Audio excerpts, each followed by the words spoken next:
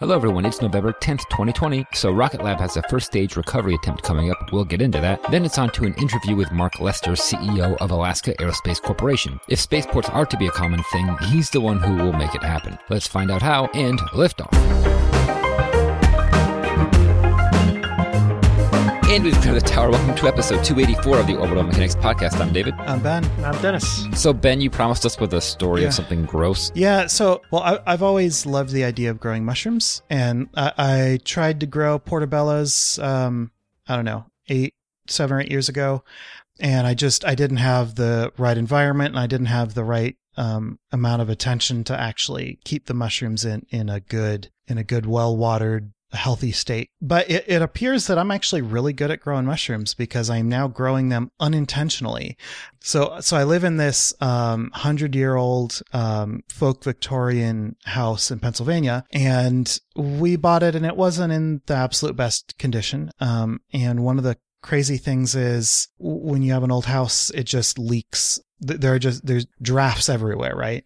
And so we found that the plumbing underneath our kitchen sink was super drafty because there was a good, couple of square inches of hole going straight through the floorboards and into the basement, and not through any insulation or anything. Just, a couple square inches worth of hole straight into the stone basement, which is freezing cold. And so, we had a little bit of a leak because one of the previous owners had used a saddle valve to connect up the ice maker in the refrigerator, which is just always a bad idea, and it's against code in most states, including Pennsylvania. And it's against code because it leaks, and it was leaking, so I ended up kind of fixing it a little bit, not really, but just a little bit, and kind of stabilize the situation. Well, it turns out I didn't stabilize it super well because it continued to leak. So I thought, because under the sink we ended up with a bunch of water intrusion.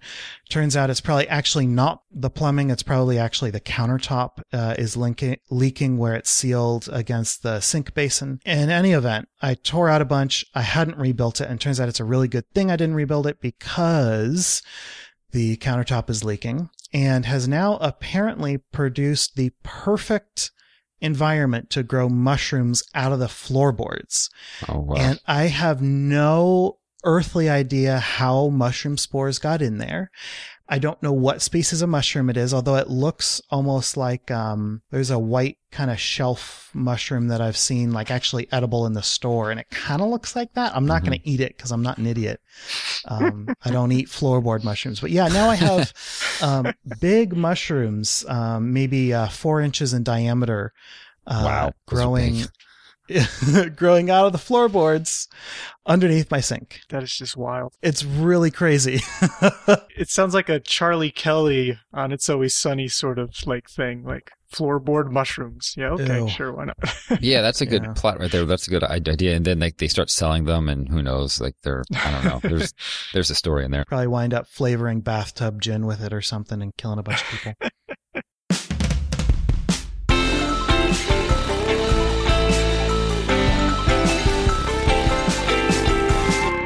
Soon to be in the news, Rocket Lab's attempt at recovery, which hasn't happened yet, but we're going to talk about it because this is very exciting. So this is their attempt to recover the first stage, and that's happening, I think, on the 15th or 16th. Yeah, 15th and 16th, depending on where you are on the which side of the international date line you are.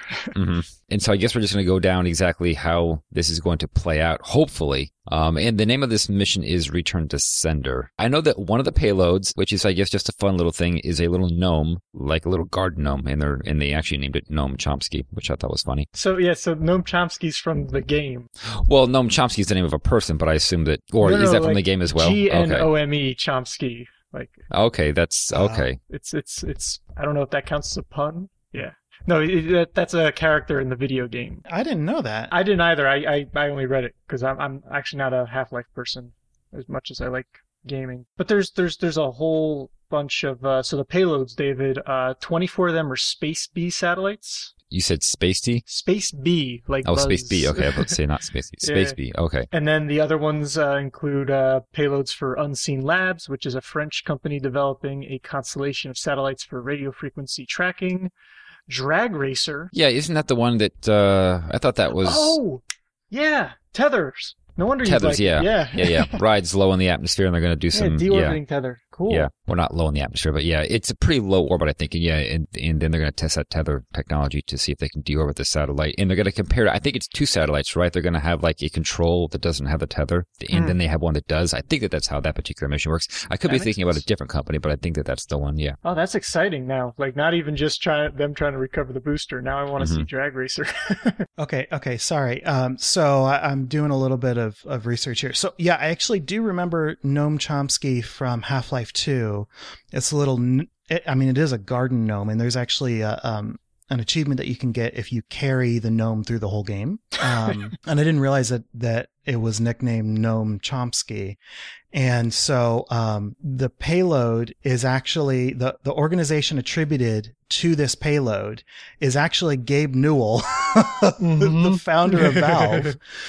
And so Weta Workshop, the amazing special effects and monster and prosthetics workshop, famous for Lord of the Rings. I mean, just all these amazing things. They actually they 3D printed a titanium gnome, and they're calling it a mass simulator, but it's they're calling it an homage to innovation and creativity of gamers worldwide.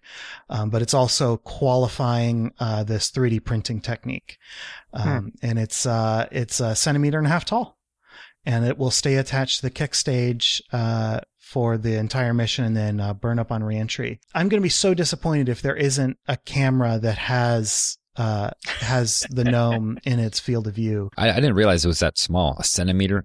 Yeah, I thought it's it was a little tiny thing. I figured it'd be more of a garden gnome size. Yeah, that's kind of what I was thinking.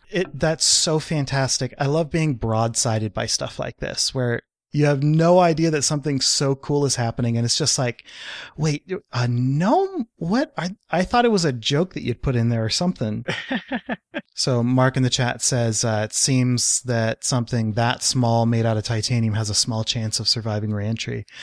I like that. That'd be something else. It's probably not going to be recognizable. Okay, sorry. Let me let you get back to your job. Yeah, no. So those are the payloads and mass simulator. One stat I thought was interesting. Peter Beck, right? I mean, I love how much engaged with the media he is. Like a lot of rocket company CEOs and founders are, but he was talking about how 80% of the cost of launch vehicles is in the first stage, which I'd never actually seen that number kind of floated around before. It makes sense why recovery, is just such an important thing to then aim for. And so, what is this? This mission, right? It's delivering those 30 payloads in the mass simulator. But as for how to recover the first stage, what they're going to do is basically after I think something like 2.5 minutes, they'll be at the first stage will be at 80 kilometers, and it'll reorient itself kind of backwards. So it can re-enter. And then after it slows down to less than Mach 2, which should be around 14 kilometers, it'll deploy its drogue chute. And then after, a bit of time, by the time it reaches 3 kilometers, it'll deploy the main chute. And then splash down ultimately 400 kilometers off the coast from the launch pad. Then they'll have their own recovery vessel out there to scoop it up. It sounds like even if the weather's a little iffy, they'll still go and do it. It'd have to be some really bad weather for them to care that much about the downrange recovery at this point. But I thought it was nice because this is an all-up test from their perspective when it comes to the recovery. Right? They've been testing different components for like a year and a half now, almost 2 years actually, coming on 2 years. And right, and Ben, you talked about how Apollo 4, how they have that all-up mode of testing last week is such a it's a cool way to do things. And so, the first stage, it's equipped with guidance and navigation hardware. It's got its reaction control system, S-band telemetry, and an onboard flight computer. All these things to help it, be able to guide at the specific trajectory, so it'll survive to the point where it can deploy its drogue.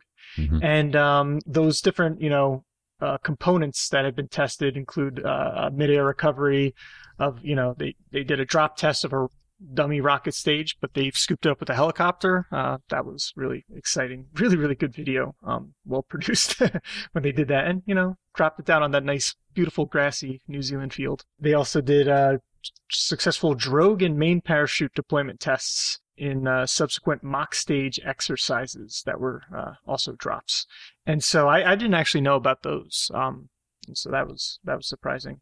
And then something else I didn't realize, I was going to ask you all, when I came across this, but that they guided 2 first stages already in December 2019 and January 2020.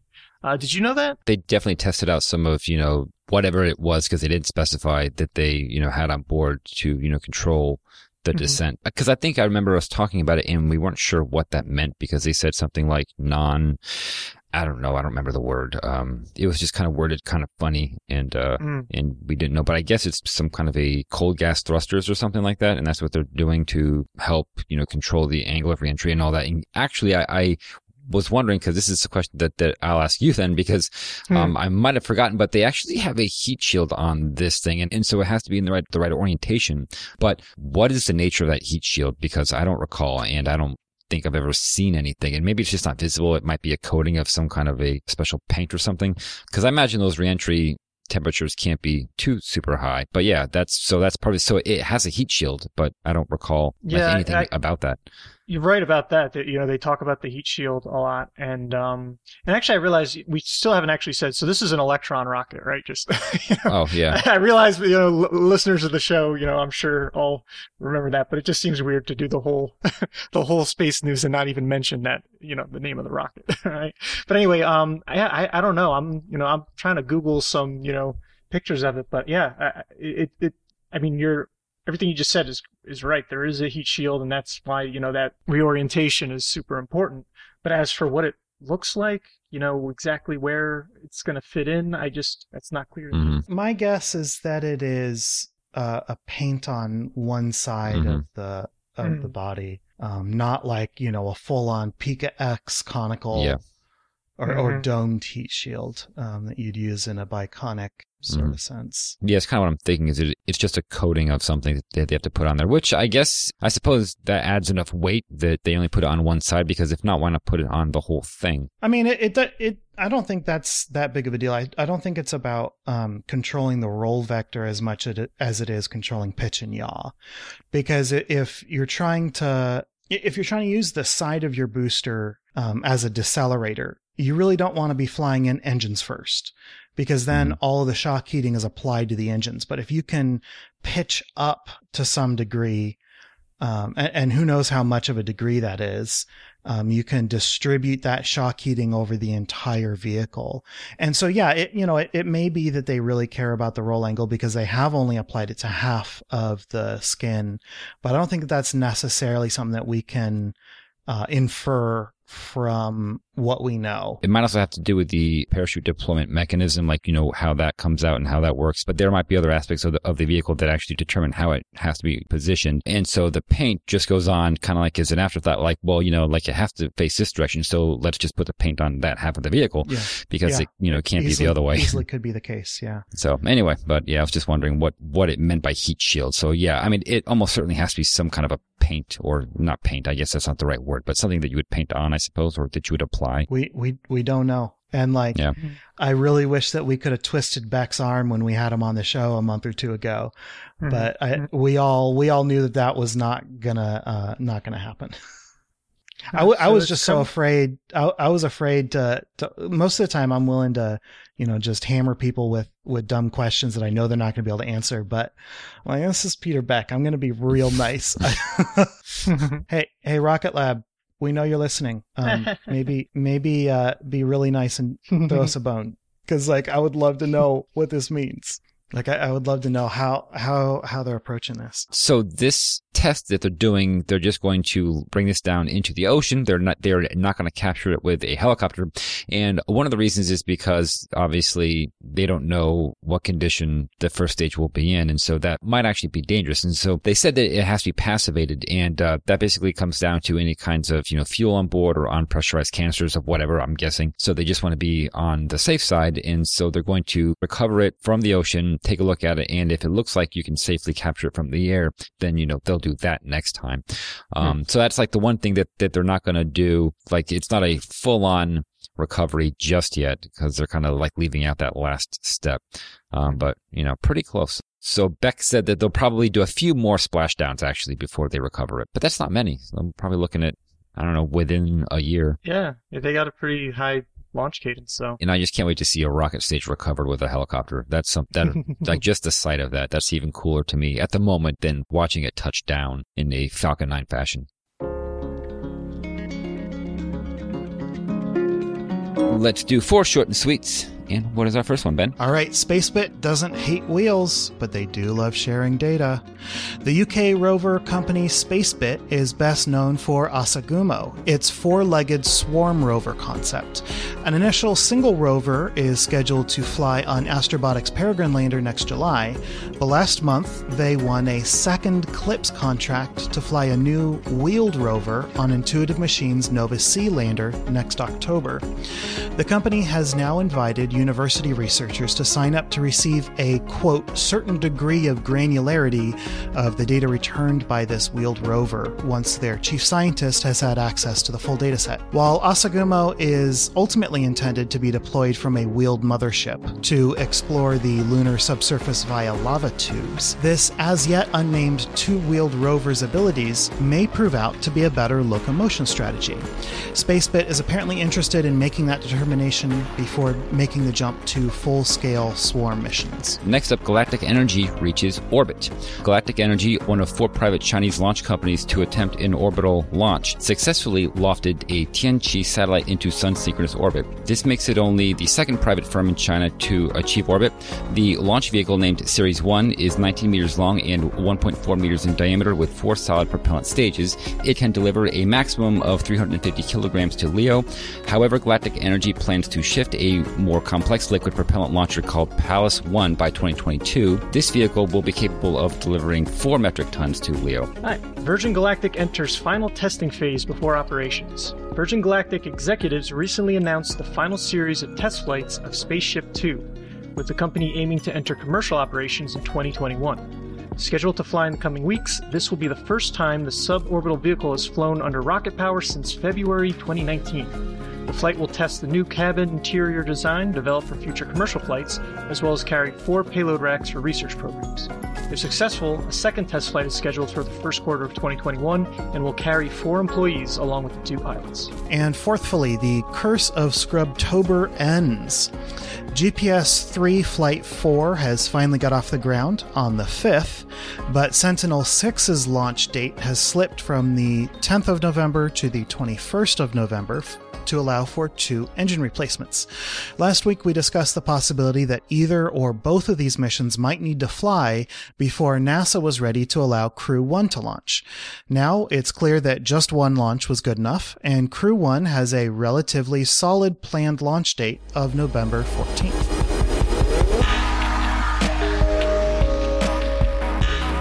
And welcome to the interview segment. Today we have with us Mark Lester. He's the president and CEO of the Alaska Aerospace Corporation. I'm sorry, does it matter if it's AAC or just the Alaska Aerospace? Either will work. Okay. All right, great. Yeah. And so I'm assuming that everybody listening to this is going to know that Alaska Aerospace is most notably connected to the Pacific Spaceport Complex, Alaska, which is where a lot of interesting new launches are starting to happen. It's kind of this exciting, like mini Vandenberg, that's kind of up and out of the way, that gets a little bit of discussion, but not a whole heck of a lot. So, I wanted to thank Chris Hoffman, who listens to the show, for putting us together, and giving us a chance to talk to you, Mark. Welcome. How you doing? Doing great. Thanks for having me this morning. Okay. So could you just start out by giving us sort of an overview of what AAC does and why you're public as opposed to private, and how this works? Sure. So Alaska Aerospace was stood up in the early 90s by the state of Alaska under state statute to diversify the economy into aerospace. And we've been largely doing that around the Pacific Spaceport Complex, Alaska, which is a spaceport on Kodiak Island.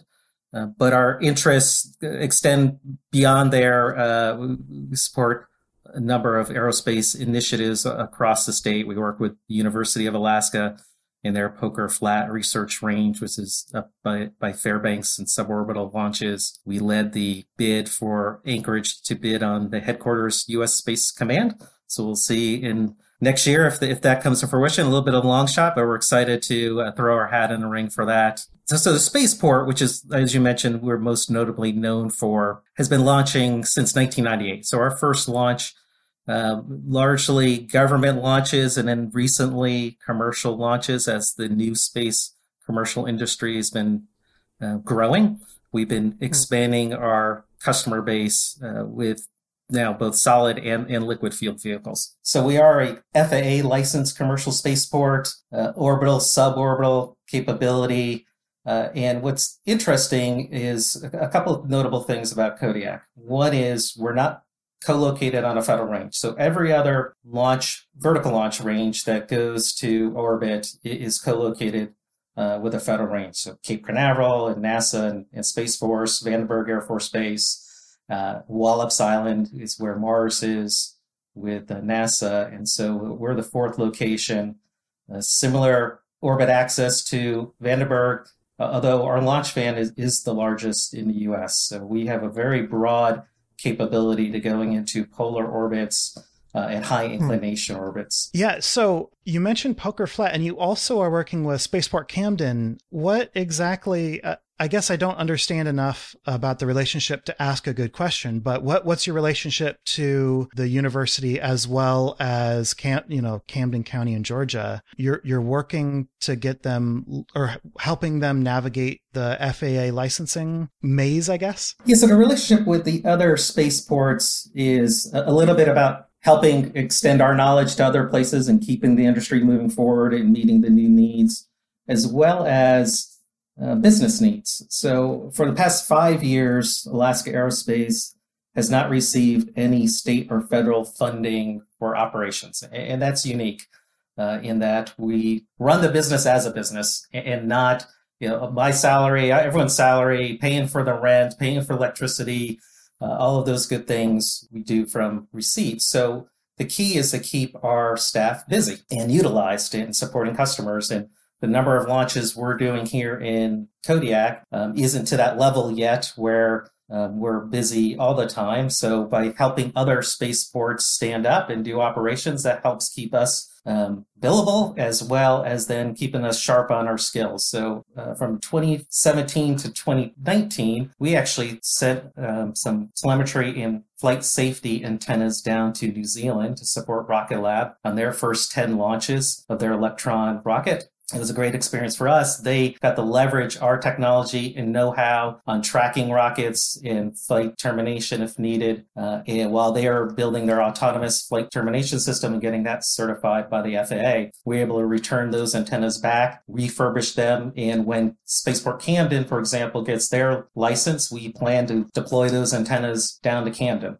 So then they don't have to necessarily invest in what's a pretty expensive hardware, and then we get to leverage our expertise. Similarly, with Poker Flat, there is a relationship between us and the university by state statute. The university president is a board member, as well as the Geophysics Institute director is a board member. So we're actually pursuing for Poker Flat a commercial FAA license. And then the workforce between Kodiak and Poker Flat is expected to kind of float back and forth to help each other on staffing as need be.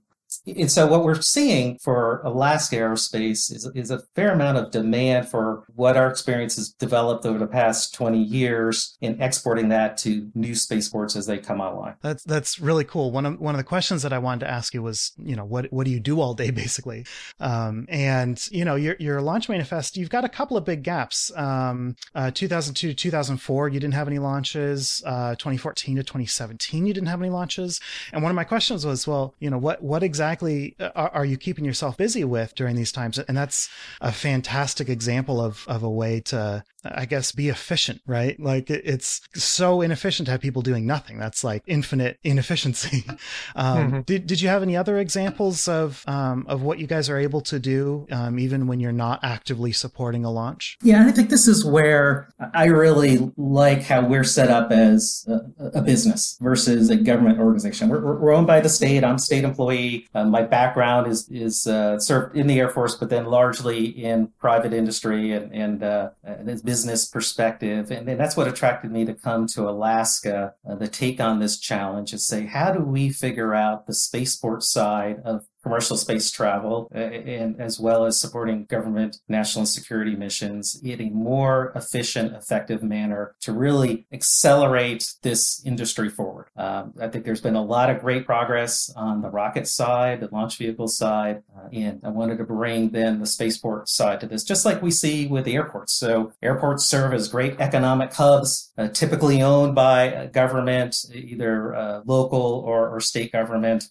But operate at least as neutral, revenue neutral type of perspective, but don't take taxpayer dollars, if you will, typically to operate. So that's one thing that attracted me here. So what we've been able to do in that vein, you mentioned in 2014 to 2017, we didn't have any launches because in 2014, we had a flight anomaly that caused $35 million worth of damage to our launch tower, what we call the SCAT, which is a transportable building over Launch Pad 2, and then our integration facility. And we were without any launches. So my predecessor had to let go a number of staff. And then when we started coming back to launch operations, we started bringing in consultants from the lower 48. And that worked for a while as we were at a very low ops tempo. But as we're seeing a higher ops tempo now, still not great ops tempo, but we're about 5 launch campaigns a year now. We've transferred that back to Alaskans. And so when I came on board about 2 years ago, 70% of our staff running a launch were coming up from the lower 48, and then you go home after the launch.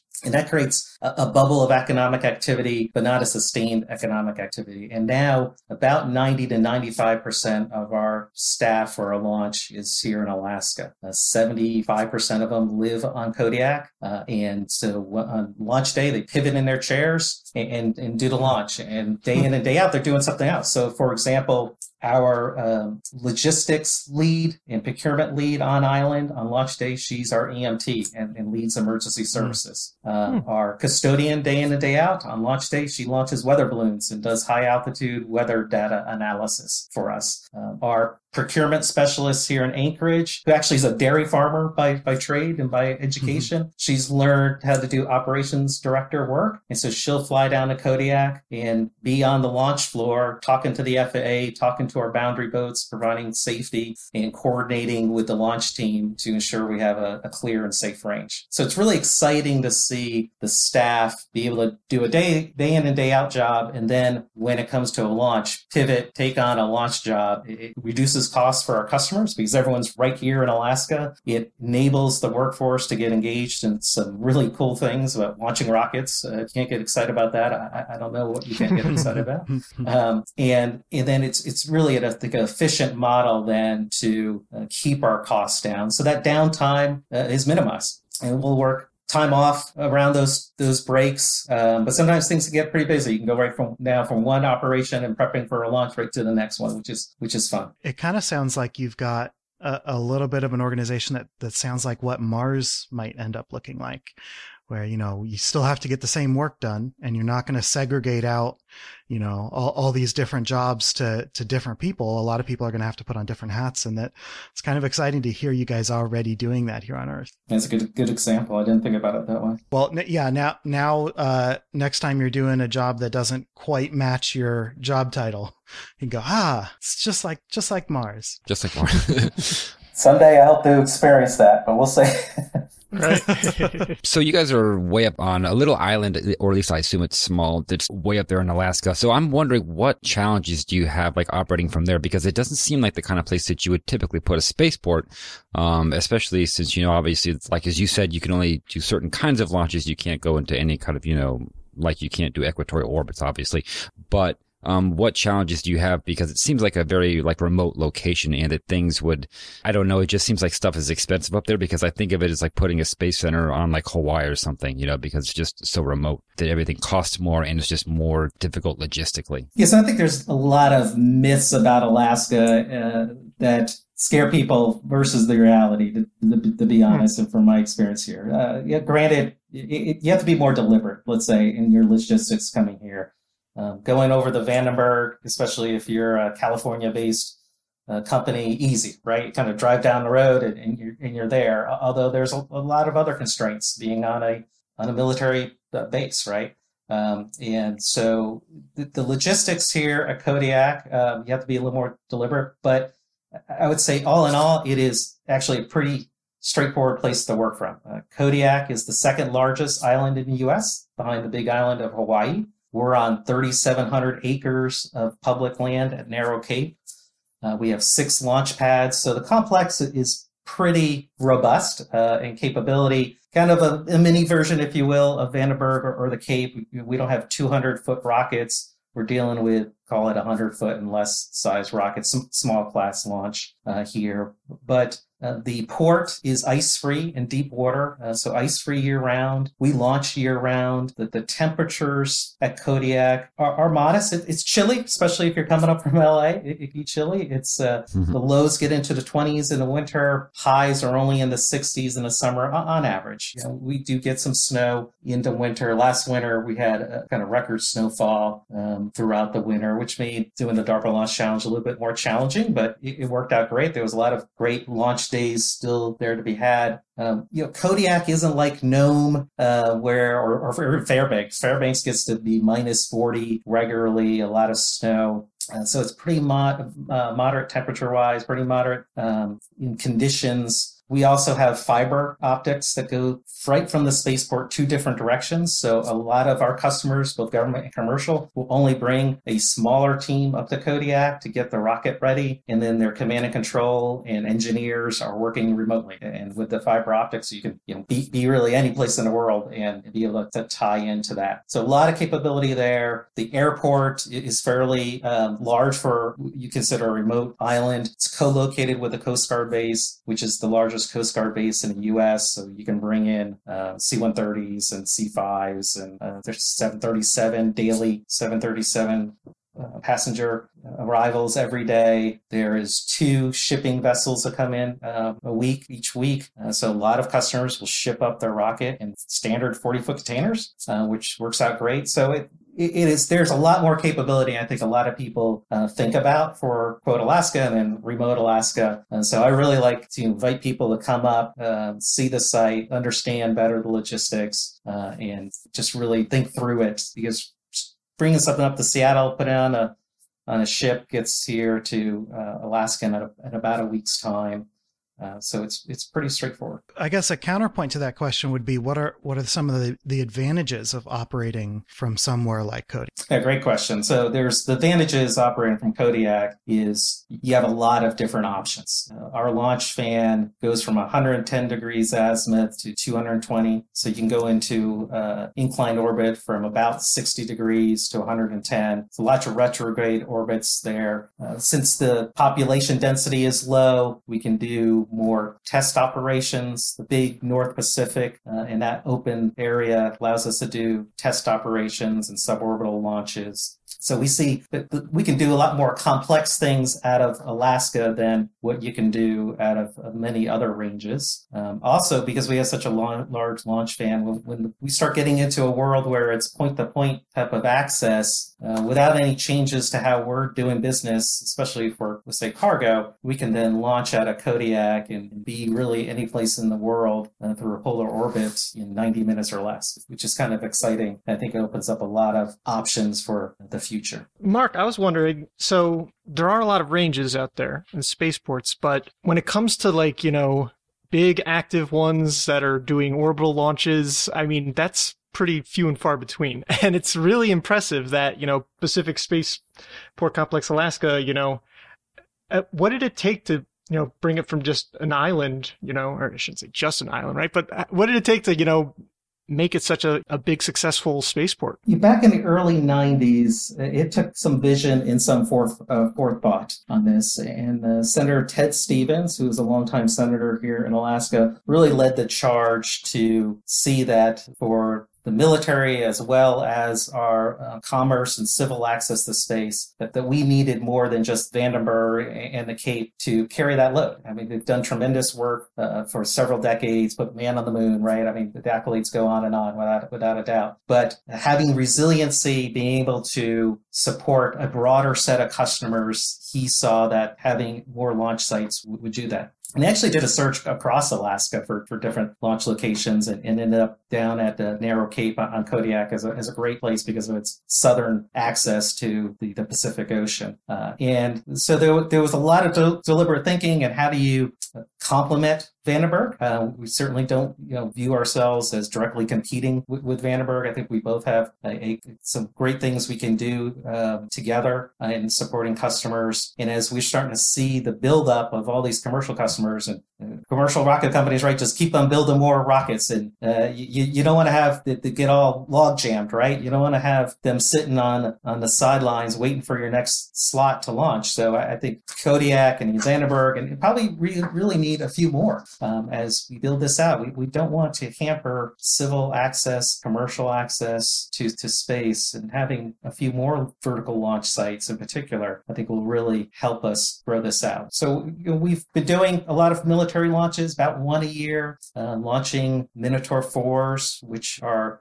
old ICBMs, excess ICBM boosters, which are, and that was another thing in the early 90s. The thought is, we can take these excess ICBM boosters and launch commercial payloads. And Congress decided that would not be smart to flood the market with essentially taxpayer-paid rockets and let the new space companies come forward. And I think that was a really smart decision. We still use the Minotaur 4s in that class to launch some government payloads, but I don't think you would see companies like Astra, SpaceX, and Firefly, and ABL, and Relativity, and all these coming forward if we had flooded the market with ICBMs, excess ICBM boosters, I should say. So I think that's exciting. And so I think we're really at the same kind of reflection point here with spaceports of encouraging more locations to build out a network of spaceports. And that network creates some commonalities and creates options. And that's another reason why we work with other spaceports like Spaceport Camden, Mars we collaborate with, and even some overseas sites we're collaborating with too. If we can come up with some standards of operations and then launch vehicle companies can basically roll their rocket up, launch it and go, just like we experience with airports, that'll help bring the cost down, make things efficient, and give us a lot of resilient opportunities and options. It's really cool. So you had mentioned standardizing some things, like exactly what kinds of things are you talking about? Because that's a very interesting idea that you could just, have a standard spaceport. But I'm just wondering what that looks like. Yeah, so some things are starting to get standardized or have been through the Range Commanders Council, RCC, and you see things like RCC 319 being touted by the FAA as a one option to standardize around flight termination, for example. And so you see some standards around frequencies, if you will, on that. But I'm thinking more around procedures of how you do it. So even services, just understanding what type of basic services you would expect to get from a spaceport, like weather services or clearing the range or safety and emergency services. I think these are pretty consistent across spaceports, but undefined really on how they're operated. Some of these things are spaceports provide to the launch vehicle operator as a service under their license activities. So we're all very accustomed to going to airports and knowing that there's a tower there and that you can call a phone number or dial up on a frequency, the weather report and everything. And we're not quite there yet on spaceports. We're starting down that road. I think that is those type of services and understanding what you can expect. That would be great. And then you start to look at the interfaces, the mechanical interfaces between what's at a launch pad and then the launch vehicle itself. And you start seeing companies like the launch company here in Anchorage, actually, Ben Kelly's company here, starting to develop standardized ground system interfaces, ground system support equipment to then create that as kind of plug and play, where if you knew what the interfaces would look like, you just roll up to the pad, plug in those connectors, and off you go. So it's exciting to see companies like that starting to come forward and build out this ecosystem, and organization like AEC, being a state organization, really fits well, because I'm not here to make AEC do that all and create a huge profit for AEC. I want to create an economic hub here in Alaska and support other places where we can develop this industry and have that grow in a free market type of sense. So you had mentioned how you've been able to incorporate lessons learned from airport operations. Is that mostly what you were talking about, or are there other examples of that? Because I think that's a really interesting connection to make when we're, going from airports all over the world to, potentially spaceports. Yeah, I think there's a lot of things there spaceports can learn from airports. Airports have decades of experience for us to leverage. When I look at all the infrastructure out of the spaceport, it's very similar to infrastructure we have at airports, right? There's fuel and propellants. There's lots of concrete that needs to be and below ground infrastructure that needs to be maintained and cared for and developed. We have now a master plan here at the Kodiak Spaceport of understanding how we're going to grow, just like airports have master plans. In fact, we hired as our latest spaceport manager was the former airport manager for the Aleutian Chains in Kodiak for a number of years, retired out of that position. And I said, look, I need to leverage your expertise in how you run an airport into how we can run a spaceport. So I think sometimes space folks like to think that we're special and we got to do things differently. But I found that really isn't the case. There's a few things, right, we got to be mindful of. But even dealing with the FAA, right? If you're accustomed to working with the FAA on the air side, just flip a few more chapters back to the 400 series, and now you're into space transportation, and you can understand what they're concerned about with public safety, just like an airport with public safety as well. So we found that to be efficient. The safety and OSHA and other requirements, regulatory requirements can be transferred over and understood. And then does it take to keep the spaceport working? And it doesn't take a lot of aerospace engineers. There's not a lot of rocket science, if you will, at the spaceport. It takes a lot of folks maintaining the systems, moving dirt around, keeping snow open, right? So where there's runways at an airport and taxiways, we have launch pads. And so understanding how to keep those efficient and operational, pretty much one and the same. Are there any similarities between range operations supporting a launch and air traffic control? I mean, it's kind of the same quadrant of operations, but they seem pretty different. But I wonder if there might be some surprising similarities there. Right now, it's pretty segmented, I would say.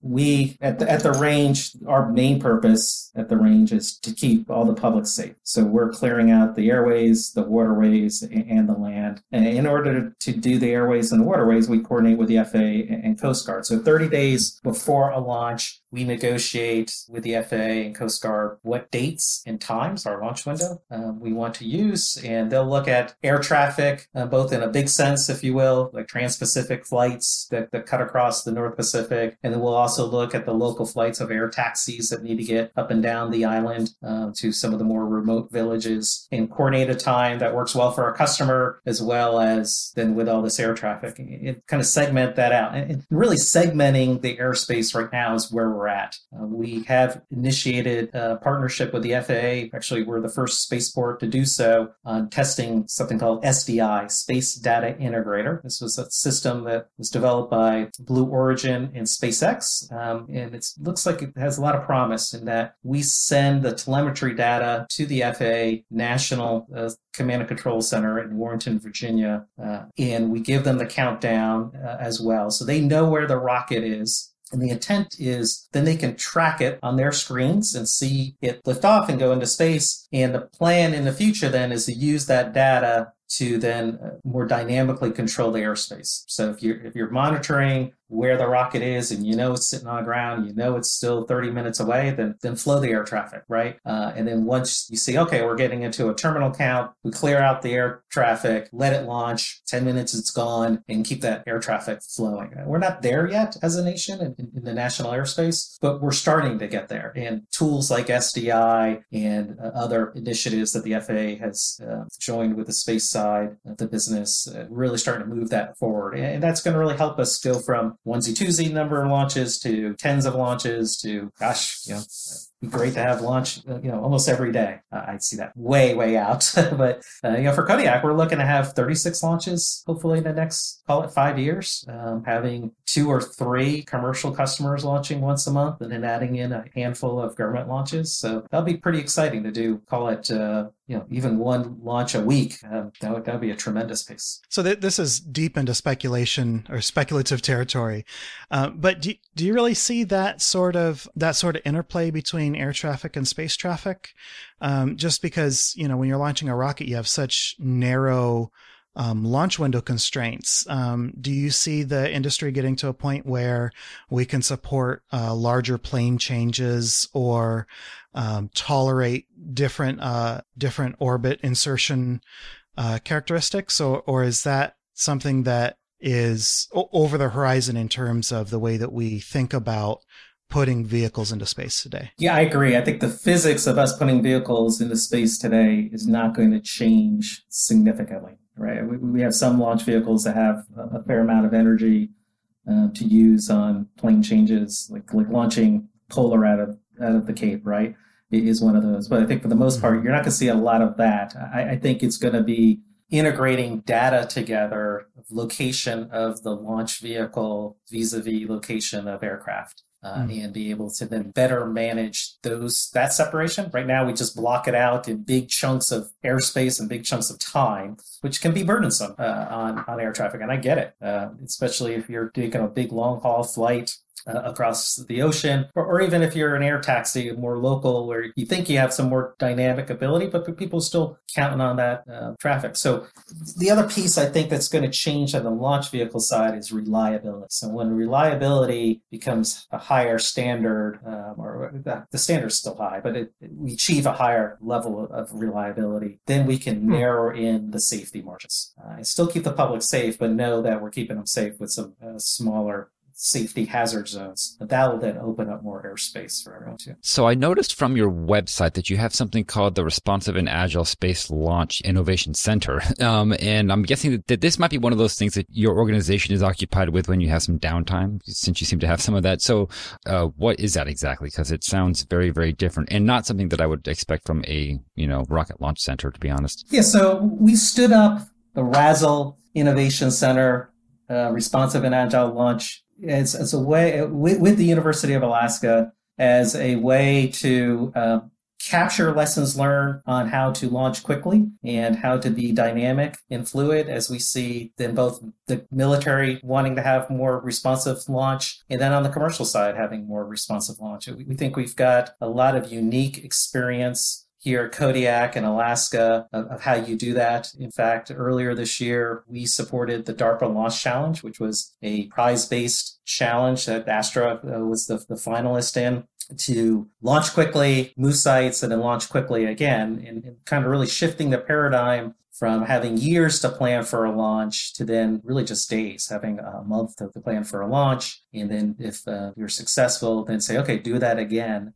from a different launch site. And much of a challenge as it was, I think, for the launch vehicle operators, because there was only one finalist on there, I think it was a challenge also for spaceports. We were the only spaceport that made it to the finish line and had that ability, both in procedures and our activities, having the flexibility to do that. And we need more than just one launch site that can do that, right? So we stood up the Innovation Center to start to explore those options, looking at things like standardization of how do you actually implement that, looking at deployable spaceport elements. That was one of our first activities that we undertook in looking at, okay, we can deploy out antennas. What if we deployed out command and control? What if we had a deployable weather station that we could also do? So I think looking at those types of options and seeing how we can create more responsive capability to access space will be, especially in the near term, as the industry is building up and we're starting to see a network of spaceports build up, will be very helpful to move us forward, I think, quicker than otherwise. So, Mark, one of the things that I really love about when we're fortunate enough to get to, interview people like yourself, is to get really down to kind of details, like in a pragmatic sense. You know what I mean? And so this question is kind of shifting gears a bit, but I'm just curious, like, what does it take for a customer to launch with you? You know what I mean? Like what, how does that happen? You know what I mean? Like, what do you require of your customers? What are the steps? How long does it take? I don't know, like things like that.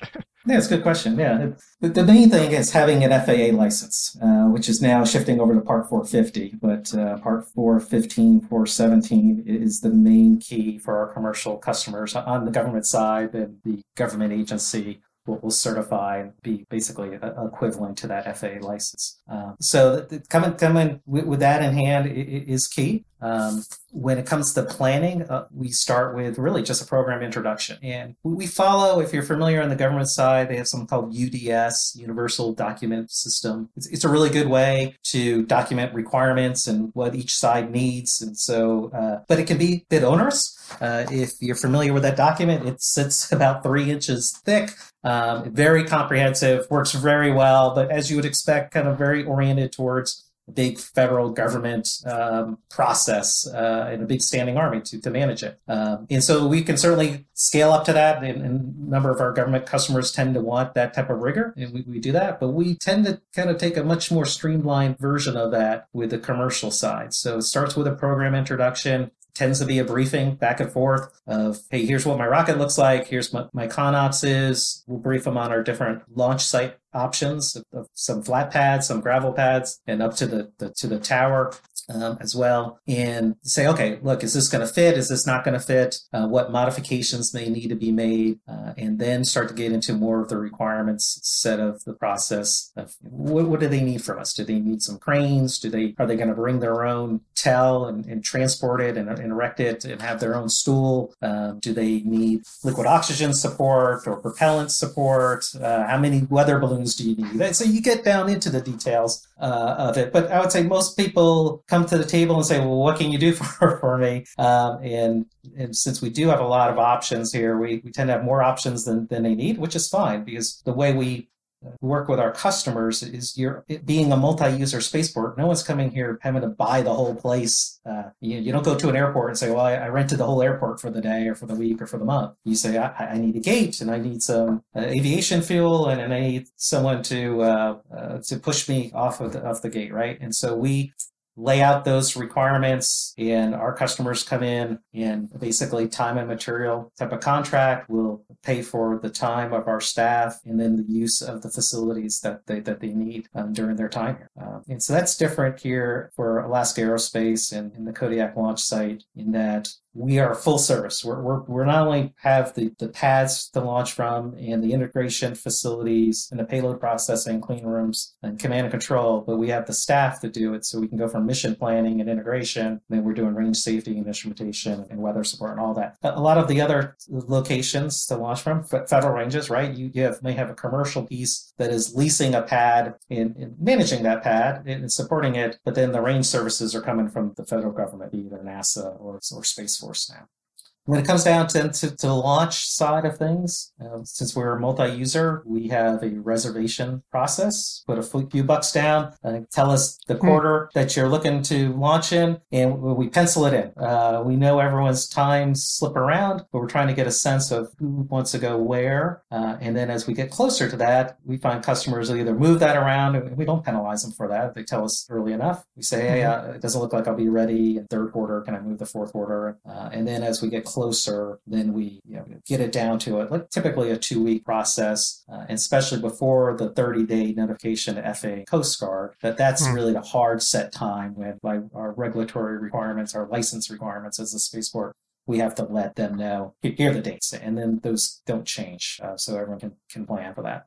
The last piece I would say is insurance, is coming to the range, general liability insurance, but also launch insurance. So if there's a mishap with a vehicle, if something needs to be repaired and whatnot, then we know the launch vehicle operator has insurance to pay for that, and we can be made whole as a spaceport. Wow. So that is very non-trivial, to say the least.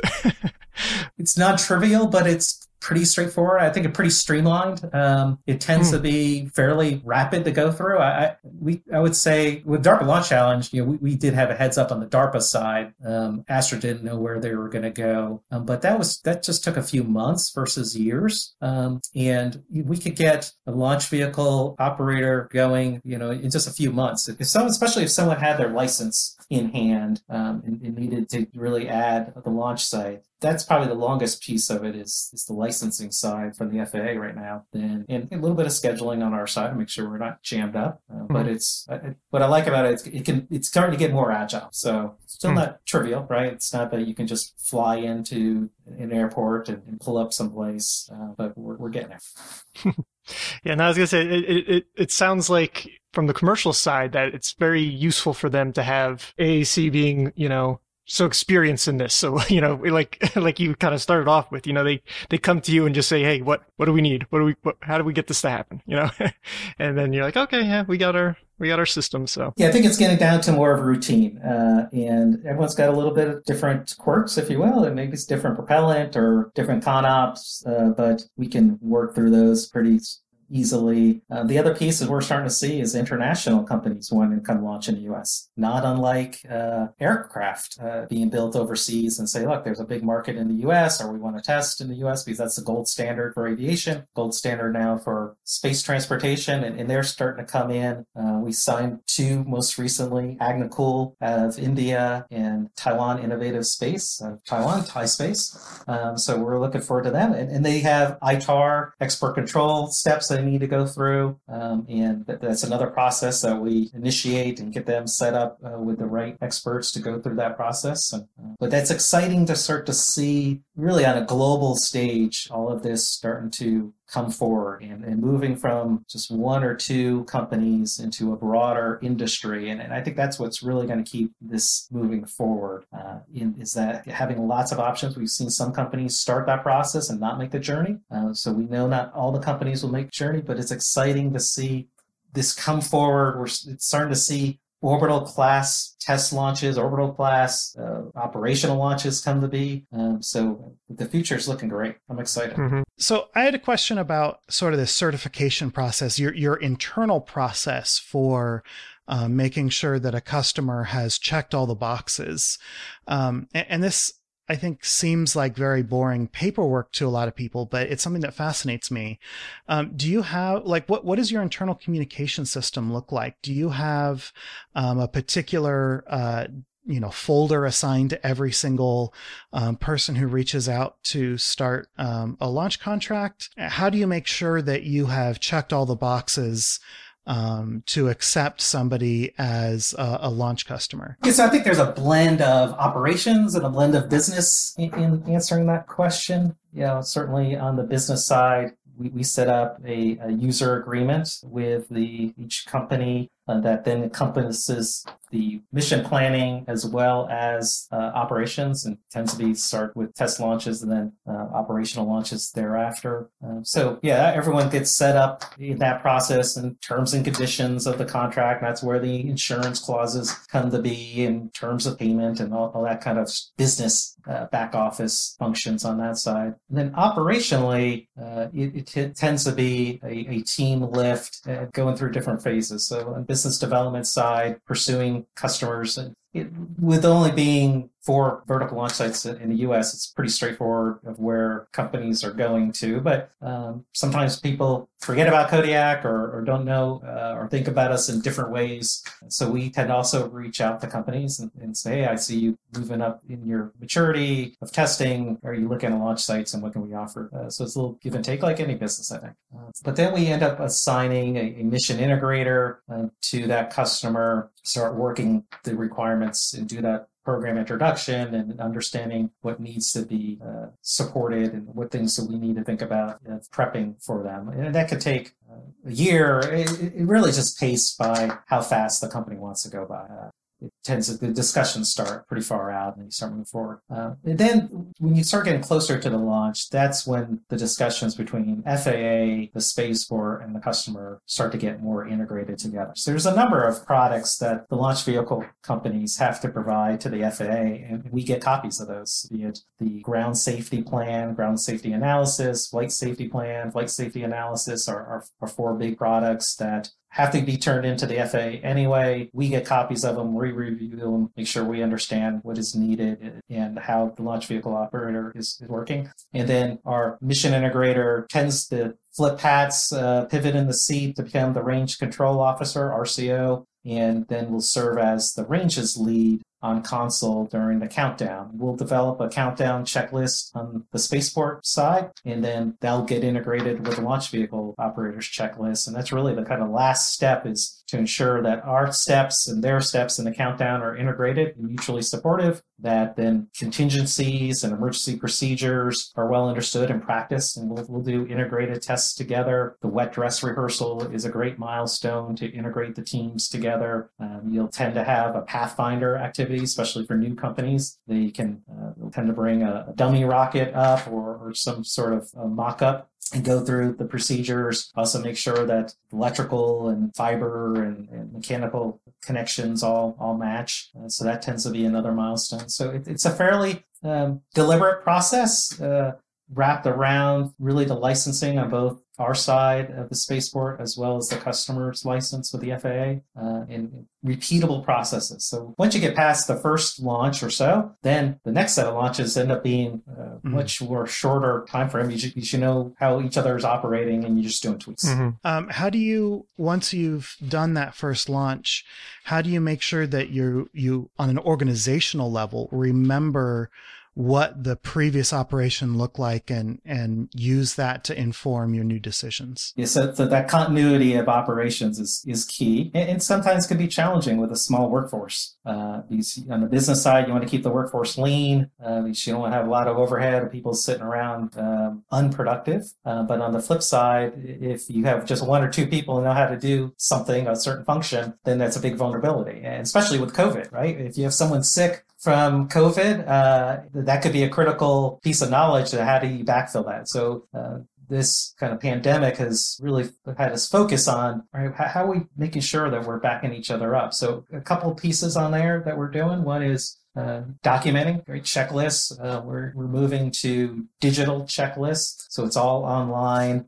That gives us a lot of flexibility. We can take iPads out to the remote areas of the spaceport, out to a pad or out to the instrumentation field, and go through a checklist and electronically check everything off. And then someone like myself, who's sitting in the Launch Operations Control Center, can have insight into what's going on. I don't have to have oversight, right? I don't need to call somebody and go, "Hey, Johnny, did you do this?" And I could just see, yep, that all got checked off and it's done. So that's been a move that we've been making over the past year, electronic checklists.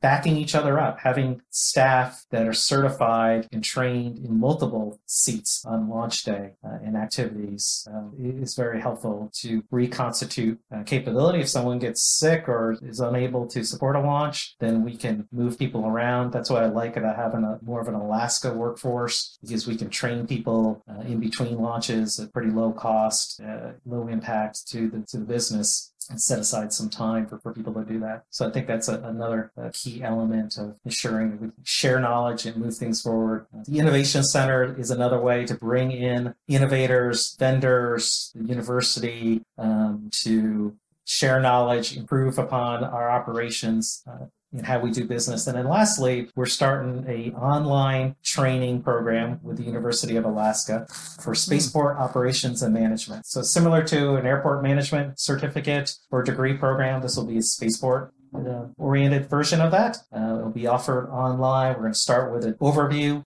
course that's in development right now. Hopefully in spring of 2021, we'll get that launched. And then we plan to have several courses offered around different elements of the spaceport that someone could take, get a professional certificate in spaceport management and operations, and then say, look, I want a job, not only at Kodiak, but at another spaceport. You complement that with some on-the-job training of flipping switches and understanding how to actually communicate on the radios and how that specific system works. And then you can get certified doing launch operations. Boy, talk about value added to the taxpayer. That's really cool. Yeah, we're really excited about doing that type of education. A lot of this has been, you bootstrap it, right? I mean, it's a lot of knowledge of coming from other spaceports and a lot of government knowledge, right? That's where some of my background comes from, and others in this industry are coming out of that side of the business. But then how do we propel this forward is to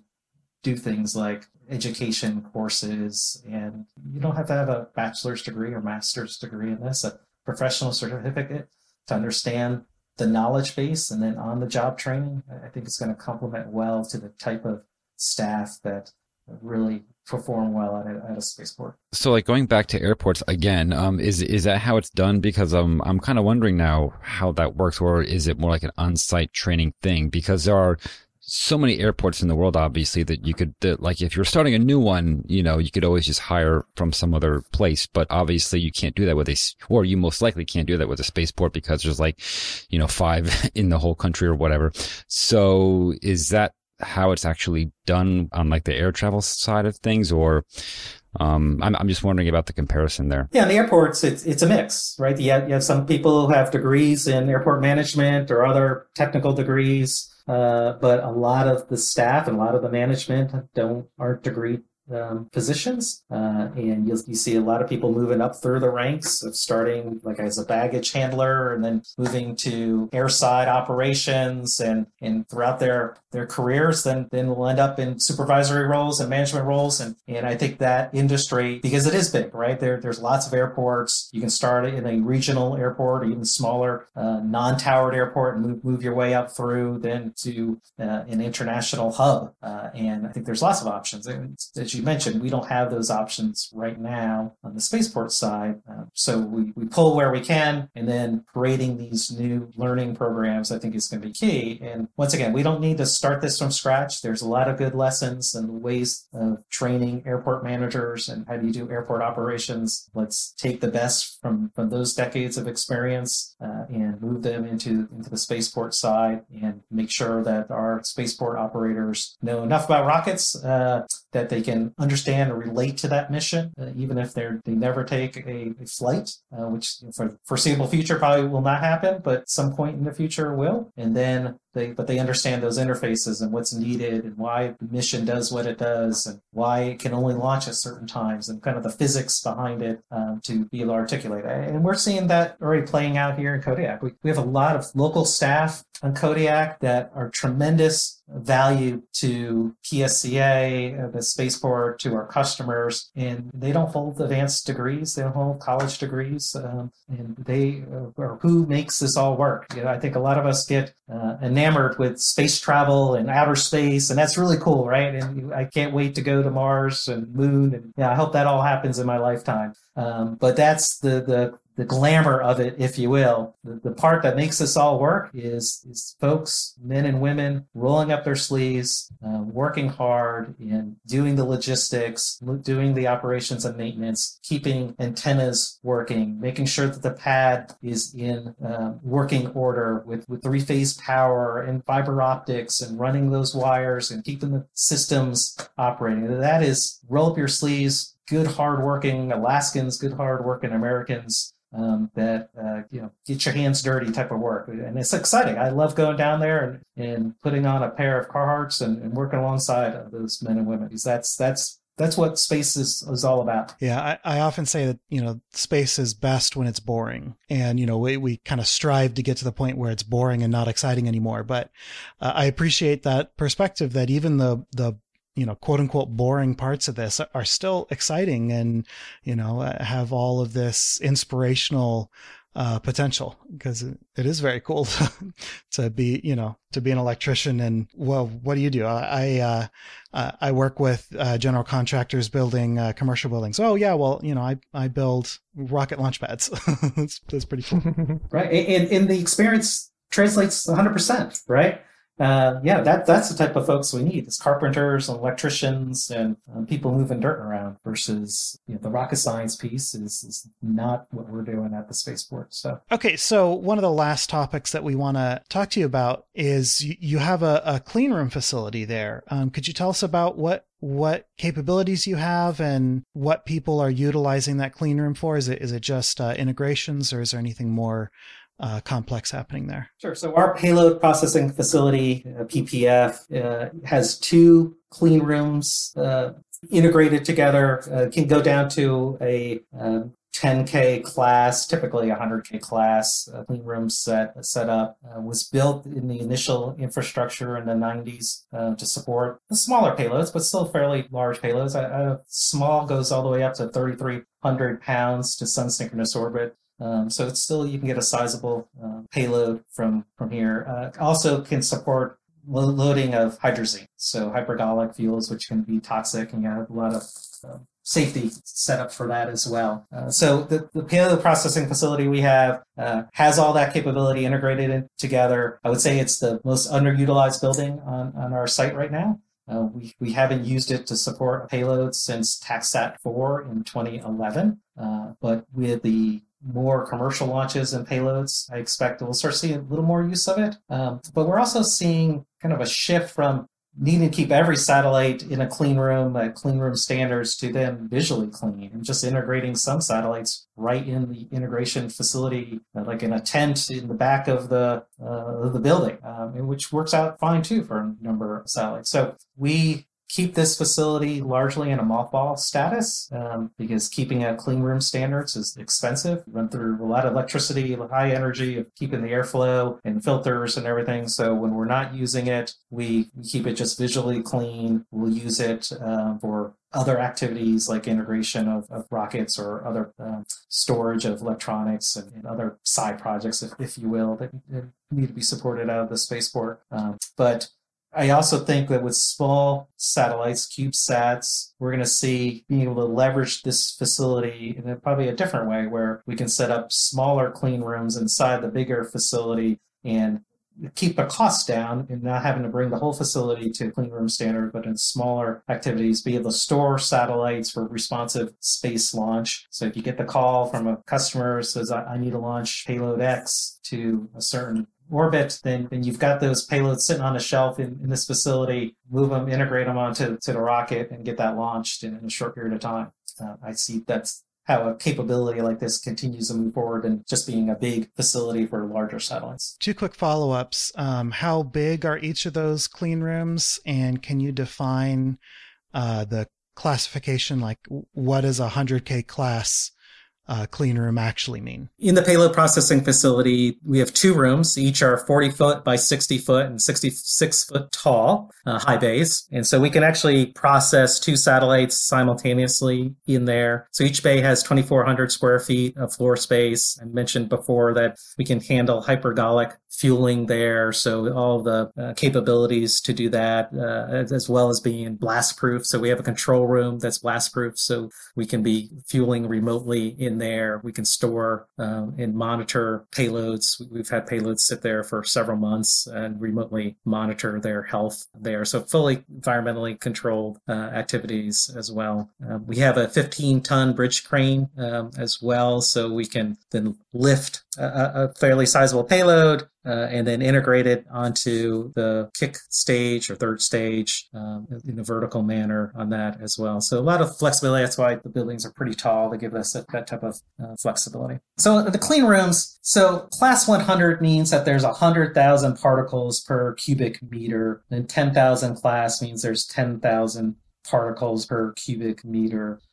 Like I mentioned, we can get down to 10,000 class, which is very clean. That's important for optics. If you had a satellite with optics on it, that would be important. Most satellites, 100,000 class or class 100 is just fine to launch. So exactly what does it take to maintain one of these clean rooms? And exactly what does mothball status entail? So well, you can't put a clean room on mothballs, I guess, but how does that work? Yeah, just fill it floor to ceiling with mothballs. You're good to go. But I think that would make it an unclean room or a mothballing room. Yeah, so I think the biggest thing is when you're in a clean room status and you need to keep it to that level, you're running a lot of airflow through expensive filters and swapping out those filters to keep that air clean, right? So when we're in a mothball status or not using it, we're not doing that, right? We're just using regular HVAC systems for an office type of setting, a visually clean type of setting. And the building is unoccupied most of the time, so we're keeping energy use down, we're keeping the thermostat pulled down, and all those things add up when you're paying the bills or running a big infrastructure like a spaceport. The utility bill and the heating bill can add up, especially in the winter. Even though it's not very cold, it still gets cold at Kodiak, right? So that's the key function for that. So when we're looking to put a satellite that needs a cleanliness status, then we go through, and it could be a couple week process of doing a top to bottom cleaning, physically washing the walls, cleaning the dust out, and then starting to run those filters and getting a much higher flow of air through the building to then get all the particles out and have a higher level of energy doing that. So we often talk to our guests about advice for young people planning their education and their careers, and how they should think about their own life to make good decisions about, their passions and their what they want to do for a career. And it's kind of fun because today we got a really good example of how higher education is not a mandatory requirement for somebody who wants to work in the space industry. So I wanted to know if you could offer any wisdom, particularly to new students, maybe kids getting ready to graduate out of high school, about how they should think about their life, how they can decide where their passion lies, and how they could build up some personal knowledge about what kind of major certification or whatnot might be the best next step for them. Yeah, it's a really good question, and I'm glad you are looking at how do we keep on building up this industry and young people coming into this industry. And I think the best advice I would give is to find what best fits you. If academics is what best fits you and you thrive in getting degrees and that type of traditional learning, then go do that. There's nothing wrong with that. And education is key. Now, education comes in lots of forms. If in the traditional academic sense you thrive, great, go do that and learn that way. If you learn more on the job and hands-on and in a trade, that's awesome. And we definitely need more of those types of folks as well. And so the key would be, if you learn more hands-on and in a trade and that's what resonates with you, go pursue that and do that the best you can, and don't feel you have to fit into an academic box. And I see that the spaceport thrives with people who have learned and hands-on and do trades in a very professional manner and learning all along the way and bringing a lot of knowledge and capabilities and thinking about things in new ways. There's no handbook on how to run a spaceport. So even bringing on capabilities of how to run an airport, you got to be thinking and innovating and bringing that forward. The other thing I would offer is to do the job that you currently have to the best of your ability and demonstrate to your supervisor and to leadership that you have a work ethic that is bar none, that you're innovative, that you're thinking beyond just, you think about how your job fits into the bigger piece, but you're doing your job and playing your part to the maximum degree. Because if you can be relied upon in what you're doing today, then you're going to be asked to then move up to the next level and say, hey, teach others how to do your job. And sharing knowledge, I find, is very powerful. People who hold on to knowledge becomes very scary from a senior executive position, because if something happens to that person, like coronavirus, then I have a vulnerability in my business and I need multiple people to know what's going on. And so if I have somebody who knows their job well and can teach others, golden, right? That makes that person very, very valuable in sharing their knowledge. So share your knowledge with others, demonstrate leadership by being a peer mentor, mentor, and then you'll be asked to move into supervisory roles and take on broader responsibility. And I always find it challenging as a leader to stretch your staff enough so that you give them new opportunities without trying to break them. And I think the key to that is then coming around them and surrounding them with support and saying, hey, even if you try and it doesn't work out, that's okay, because we're all in this together and we're all building this together. So I would find what best fits you in your learning style. Take down that wholeheartedly and learn that from the ground up. Stay engaged. Even in my role as CEO, when we do a launch, I go down to the launch site. I'm sitting on console. I'm observing what's going on. I'm playing my piece. I'm actually on the phone with the FAA because I can provide some value add. I can understand what's going on and help then the staff find efficiencies. And when someone comes to me and says, hey, Mark, why don't we do something different? That's great to hear. And then I have a basis to understand that too. So I think there's lots of great opportunities for young people to get into the space industry, to commercial space transportation, either on the rocket side or on the spaceport side, or in light manufacturing and in other trades that surround this growing industry. So I'd very much encourage people to get into this part of industry. And if they find out that, look, space wasn't necessarily all what they thought it was going to be, that's fine. It could translate over into aviation. It can translate into certain other parts of transportation as well, I think, very easily. Mark, that's been great. This was a very interesting conversation. We covered quite a bit. Our penultimate question is, where would you like to be found on the internet? So our website at akaerospace.com is a great place to find us. We have a contact form, which can be used for a variety of reasons. If you have a rocket you want to launch from Kodiak, you can contact us there. If you're looking for internships or a job, ping us there. If you just want to learn more about the spaceport, it's a great way to reach out to us as well. And then we have a traditional final question. I'm going to go ahead and ask it, and I rarely get a chance to ask it, so I'm kind of excited. So our final question is, we've finally gotten commercial space tourism up and running. Let's say this is far enough out in the future that that Kodiak is now flying occasional crewed flights, and you've been given a ticket to go to space, let's say to a commercial space station in low Earth orbit. What's one object that you would bring with you to space? So I think I would have to bring my camera. So I've been kind of learning more about photography and trying to just going from the basic auto mode into now more of a manual mode or assisted manual mode. And I think it would just be tremendous to capture all those sites. I mean, to see the world from space, to see the world as just one globe of humanity that doesn't have any distinctions, right? That you can see us all then in this bigger context. I think that is just a tremendous experience, and be able to bring that back in photos to family and friends and to be able to relive that. I think that is the one key piece for the future of space travel that emotionally is going to really change humanity. Is for more people to experience our world from a different viewpoint, from one that isn't just your neighborhood or your block or your country or even a couple countries. It's seeing it in this bigger context. And so the camera would be key on my list. Do you have any particular sites that that's a fantastic question. I'm going to ask a very narrow, pragmatic question, but do you have any particular sites in mind that you would like to get a chance to photograph from orbit? Is there anything in particular that's on your mind? So I think photographing the aurora, the northern lights from space would be awesome. Yeah. Being here in Alaska, we get to see them from the ground pretty often.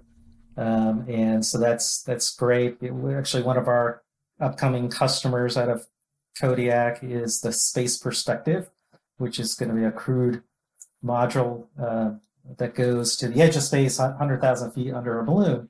And seeing the aurora from that is going to be awesome. But then to go even higher and be orbiting the Earth and seeing the aurora from space, I think would be great. All right. Well, Mark, it's been absolutely fantastic talking to you. Thank you so much for taking the time to tell us about a spaceflight. We haven't talked to anybody from the range side of things yet, so this was really eye-opening and interesting. Great, thank you. I very much appreciate having the opportunity and talking about what we have here in Alaska. We like to say from the last frontier to the final frontier. I think there's a lot to be said about that. Oh, that's a good one. And we look forward to seeing where the industry goes and playing our role in advancing the future.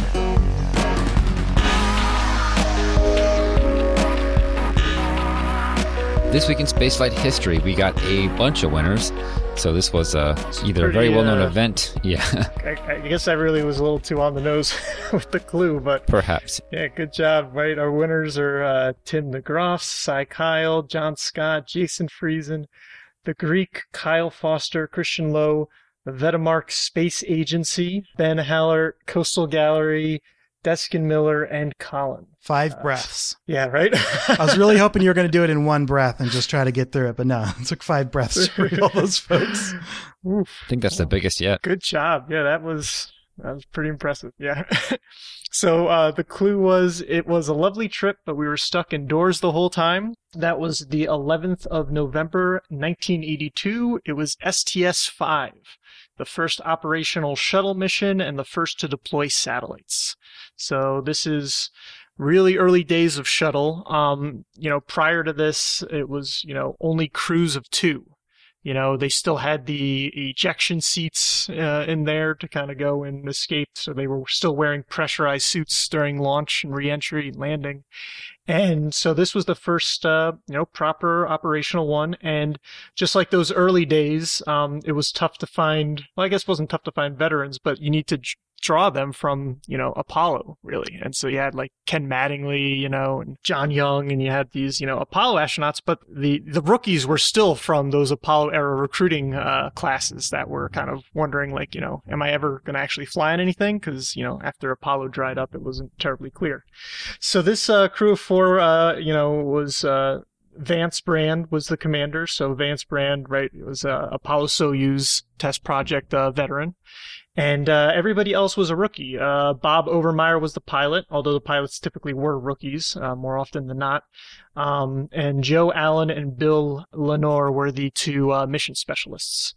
And so, like I alluded to before, this was the first, in a number of different ways, the first crew of 4, the first one to not wear pressurized suits. They just wore, those blue flight suits on takeoff or on launch. Even though you can fit 4 people in the flight deck, they still stuck somebody in the mid deck, I guess, to get a little more space up there. And so the mission specialists took turns staring at a bunch of racks instead of actually getting to see out the window. So actually, I got a quick question. So I thought that on shuttle launches, they always wore their launch suits, like, pressurized suits. Isn't that, I've always seen that. I've never seen otherwise. Well, so if you look at the pictures, right, the first 4 shuttle missions, they had they're orange, but they're not the pumpkin suits, right? They were different, I guess, a paler kind of orange. Those were fully pressurized, and those were, with 2 people, you had the pilot and the commander, and you had the ejection seats, and they basically, panels would pop off the top and they could escape that way. But they basically stopped doing that for most of the shuttle missions until Challenger, I think, caused them to go and put on pressurized suits again. Okay, I see. And so there was that gap of, so basically for the 4 years or so, they didn't wear pressurized suits, honestly. I didn't know that. Okay. Yeah, there are actually 3 different suits that were worn, I believe. Can't remember what the first one was called, but then there's the launch entry suit, and then the famous pumpkin suit that came in after. What's the acronym? ACES, Advanced Crew ACES. Escape Suit. Yeah. That's a big one. And I don't remember. I'm Googling real quick trying to figure out what the first one was. It was called the Shuttle Ejection Escape Suit, which mercifully they didn't use the acronym CEAS. Yeah, so we kind of go gold, orange, puffy orange. That gold is very much a 1970s color. Yeah. For real. For real. Yeah, it is. Hey, let's build a suit out of Kapton. That's a bad idea. Okay, well, let's make a real suit. We'll make it look like it's made out of Kapton. So, as you know, the first operational mission, this was, they did some real work, so to speak, and in particular, the main goal was to deploy 2 satellites. And so this was a SBS-3, which is space business systems or satellite business systems. Satellite Business Systems. So it was one of theirs, along with Annex C3, which is a Canadian satellite, and they're both geosynchronous telecom satellites. But they're really cool. I really got interested in these spacecraft buses a couple of months ago. It's called the Boeing 376, or at that time it was the HS 376, and they look like, if you watch, a lot of these were deployed from early shuttle missions. So if you see a lot of satellites getting deployed by shuttle, a lot of times you're going to see this cylinder just totally covered in solar panels. And that's what these were. And it was actually kind of two cylinders. There was an outer one and then a slightly inner one, kind of like those kind of collapsible plastic swords. You can kind of flick your wrist and make it kind of come out. So these two concentric ones, basically when it would get to its final orbit, then it would, slide out and then become a much bigger, satellite. But you could still have it more in its compact mode for the launch and deployment. So they're, sitting in their little, shuttle cradle, which looks like a little Pac-Man, looking up, right, with the little sun shield. And so, they're sitting in the Pac-Man, they get a little spin from a turntable, and they're spring loaded in there and held in place by a Marmon clamp. And so once some explosive bolts go and blow that after it starts spinning, then it kind of moves up and away. And so there's nice footage of some of these, and so it's really cool to check out. At that point, they're moving away. They're drifting fairly slowly, so the orbiter actively goes and moves till it's like tens of kilometers distant before continues with what else it wants to do. And so right. Oh, and this is if you look up these images, or you can see in our Discord, we've got it has a little PAM motor. That basically takes it to, it's a little solid rocket motor, which is those, it's a star engine, like we had talked about, one of those star engines. And that takes it to, its transfer orbit, highly eccentric transfer orbit, and then that's jettisoned. And then there's another solid kick motor on the satellite itself that, circularizes it and puts it into geo. So both of them deployed, great. So Lenore and Alan were also scheduled as part of the mission to do a 3.5-hour EVA, because they had the extravehicular mobility units, or EMU suits, and they hadn't been used yet, right? And there were also some prototype tools, and so this would have been the first American spacewalk since 1974. So, that's a good almost 10 years. So wow. Big little gap there. Yeah. Interestingly, in STS-4, I wasn't able to get too much back, like a primary source on this, but it seems, at least it's been claimed on Wikipedia, that Mattingly and Hartsfield on STS-4 donned just the suits while they were in the airlock to test it out, but they didn't actually, go on any activity. So, oh, and what I really found fascinating about this mission was that at this point the airlock was inside the shuttle. Like, I mean, it was in the middeck. We'll have these photos in the internal mode of the airlock, which evidently was on all of the shuttles, all the orbiters out of the factory had the internal airlock model. And so it wasn't until, quite later, that a much later, higher number STS, that they actually went with the external airlock to free up some space. So anyway, right. So now they're going to do a proper EVA though.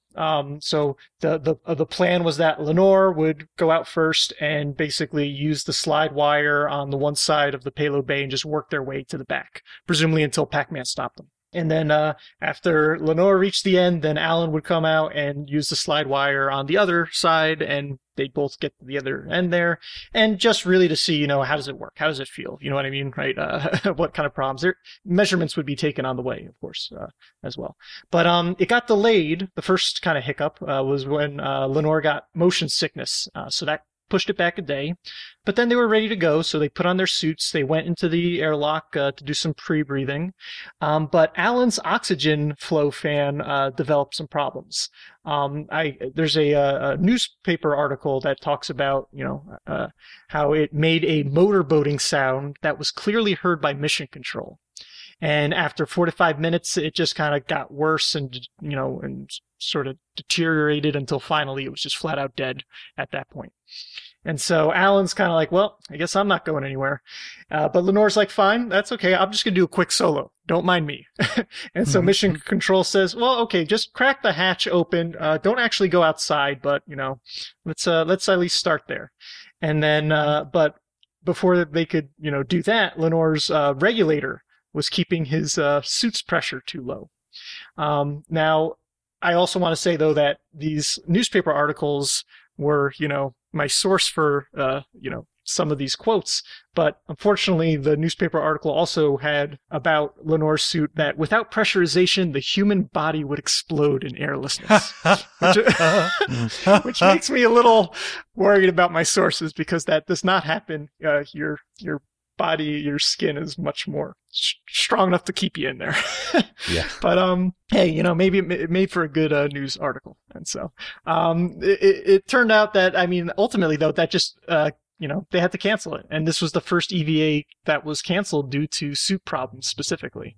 And so that's it was a lovely ride. They made it to space, they got to, fly on a shuttle, but unfortunately they had to stay inside the whole time. But, it was good though, because this was actually scheduled pretty early. Like a lot of the mission managers thought that they were kind of, almost overdoing it with how, early they had scheduled these tests. And so they still had ample opportunities until there were, the practical missions that called for an EVA to do something practical as opposed to just, testing things, As a result, the very next mission, because this was the glory days when STS numbers actually went in order. 1, 2, 3, 4, 5, 6, and so on. Unlike, most of the time in the program where they jump around like crazy because of scheduling. But anyway, so the next mission, STS-6, as Ben likes to say, was handed the first shuttle EVA Boy Scout patch. And so this was Challenger's maiden flight. And the EVA was the man, the myth, the legend, Story Musgrave, and Don Peterson, I think, was the other person. Sorry to kind of be overshadowed, but Story is very impressive. That's what happened. That's what happens when you fly with them. It's just kind of right. You accept your fate and move on. There's nothing you can do about it. He's eccentric. Alas, yeah. And so and this was pretty wild. An EVA wasn't done out of Columbia until STS-87 in November of 1997. So that's 15 years later until Columbia did an EVA. I guess, the type of missions it was doing. And so, otherwise things went great. I just wanted to put here just for David that there was a getaway special on board, a little gas can. Okay. And then, some student experiments. It looked like there was an external experiment tied to testing different, I don't know much about it. They actually seem like they put it on the tile side of the, where the thermal protection system was. And so I don't know if it was just a different type of tiles that they were testing on a subset of the orbiter, because that seems like something you don't want to screw around with. So, but I didn't do much digging there, but, feel free to go down a Google bunny hole if you want and check out STS-5's experiments, because, that seemed like it was an interesting thing, but, it was actually on the underside of the orbiter. Did you say the full name, the Tile Gap Heating Effects Experiment, TGH? I did not. Okay. Yeah. So, I'll have an extra link in the show notes. If you're ever curious about a mission, honestly, the best thing you can do is just Google the mission name and press kit. Cause these press kits have to be archived somewhere. Not a lot of them are still available from NASA directly, but you can find them on different websites. And the press kit I'll put in here has got a little more information if you're interested. So it was a 5-day mission. They landed at Edwards. Everything went smoothly and, lovely trip, but fortunately they had to stay inside. Yeah. There you go. All right. Now next week, which is the 17th through the 23rd of November, David, do you have a clue for next week? Sure do. Next week's clue is hypercarbon-carbon plasma, and that's next week in 2000. Yeah, 20 years ago, hypercarbon-carbon plasma, very dry, if you will, clue. It's not often that we get actual 20, like a multiple of 10 anniversary event. So this one's kind of cool. Yep. So if you think you know what that's in reference to, give us a tweet with the hashtag ThisWeekSF and good luck. Good luck, everybody. All right. So upcoming spaceflight events. We got a couple here. Let's run down that list. And what's the first one, Ben? Yeah. So this is an Atlas V flying NROL 101. This is kind of fun. Originally, the mission was going to be flying on a 551 configured Atlas V, but they actually have now downgraded it to a 531. So that's dropping 2 solid rocket boosters. I probably want to go figure out why they originally over planned for this. I wonder if the payload changed or if the orbit changed. In any event, this is flying at 22:22 GMT. That's fantastic. 22:22 GMT on November 11th. That's 5:22 p.m. Eastern time. Following that, we have on November 14th/15th, depending on your time zone, we have a Falcon 9, and that's launching Crew 1. So that's going to be exciting. I'm going to definitely watch that one. So, yep, that's taking up NASA astronauts Mike Hopkins, Victor Glover, and Shannon Walker, and Japanese astronaut Soichi Noguchi. So it's, 4 people. Very cool. Yeah, this is really exciting. It's going to be launching at 0:49 UTC, which is 7:49 p.m. on the East Coast. So that's actually, a perfect time. And that's launching from 39A at the Cape. So definitely watch that one. And then the rendezvous and docking of Resilience is going to be a little harder to watch for folks in the U.S., but it'll be fantastic for people on the other side of the world. That's happening shortly thereafter at 4:20 a.m. Eastern time Sunday morning. So the rendezvous coverage on NASA TV will happen at 4:20 a.m. And then the welcoming ceremony, the docking will happen somewhere in there. I'm not exactly sure what time the docking is planned for, but the rendezvous and docking coverage will start at 4:20 a.m. And then by 7 a.m. they'll begin the coverage for the welcome ceremony. And then finally, we have an Electron, its return to sender mission that you heard at the top of the hour. And so this is on the 14th or 15th, depending on where you live. And just to remind you, this is going to be 30 small satellites and payloads over a wide range of customers, as well as, of course, Gabe Newell's Noam Chomsky that we love talking about. And will also be Rocket Lab's first attempt to recover the first stage using parachutes. Still going to splash down, but, it's going to have a little softer splash. And so, again, this is either the 15th or 16th, depending on where you live, with the launch window from 0144 to 0434 UTC on the 16th, or for people in the U.S., that's 8:44 to 11:34 p.m. Eastern on the 15th. And so this will be, another launch from Launch Complex 1 in New Zealand. Great. And those are your upcoming spaceflight events. And with that, time to gear up with the show. And we would like to thank Ronald Jenkins and Tim Dodd for our music. We record live on Sundays at 9 a.m. Pacific, 12 p.m. Eastern. Thank you so much to our $5 and up Patreon supporters for joining our recording sessions and helping us make correction burns on the fly. If you want to support the show as well, please leave us a review wherever you listen, or visit theorbitalmechanics.com/support for our Patreon campaign, affiliate links, and other resources. For more information on this episode, such as show notes and other links, visit our website at theorbitalmechanics.com. Be sure to check out our store for mission patches, t-shirts, and hoodies. You can join our Discord for free during social distancing. Check our Twitter or Reddit for links. We're Orbital Podcast on both, and you can talk directly to us by emailing info@theorbitalmechanics.com. And please, if you're interested, join us for some more Among Us gaming on Saturday at 2 p.m. Pacific, 5 p.m. Eastern. We had a great group, and thank you so much to everyone who came last Saturday. And it's a lot of fun. I think you'll enjoy it, and I know we definitely had a good time. It's sort of a weird high stress, low stakes kind of environment. Yeah, there is a lot of shouting, but good shouting. All right, well, that is it. And so we will see you next week on Orbit. Until then, later. Goodbye, everybody. See you.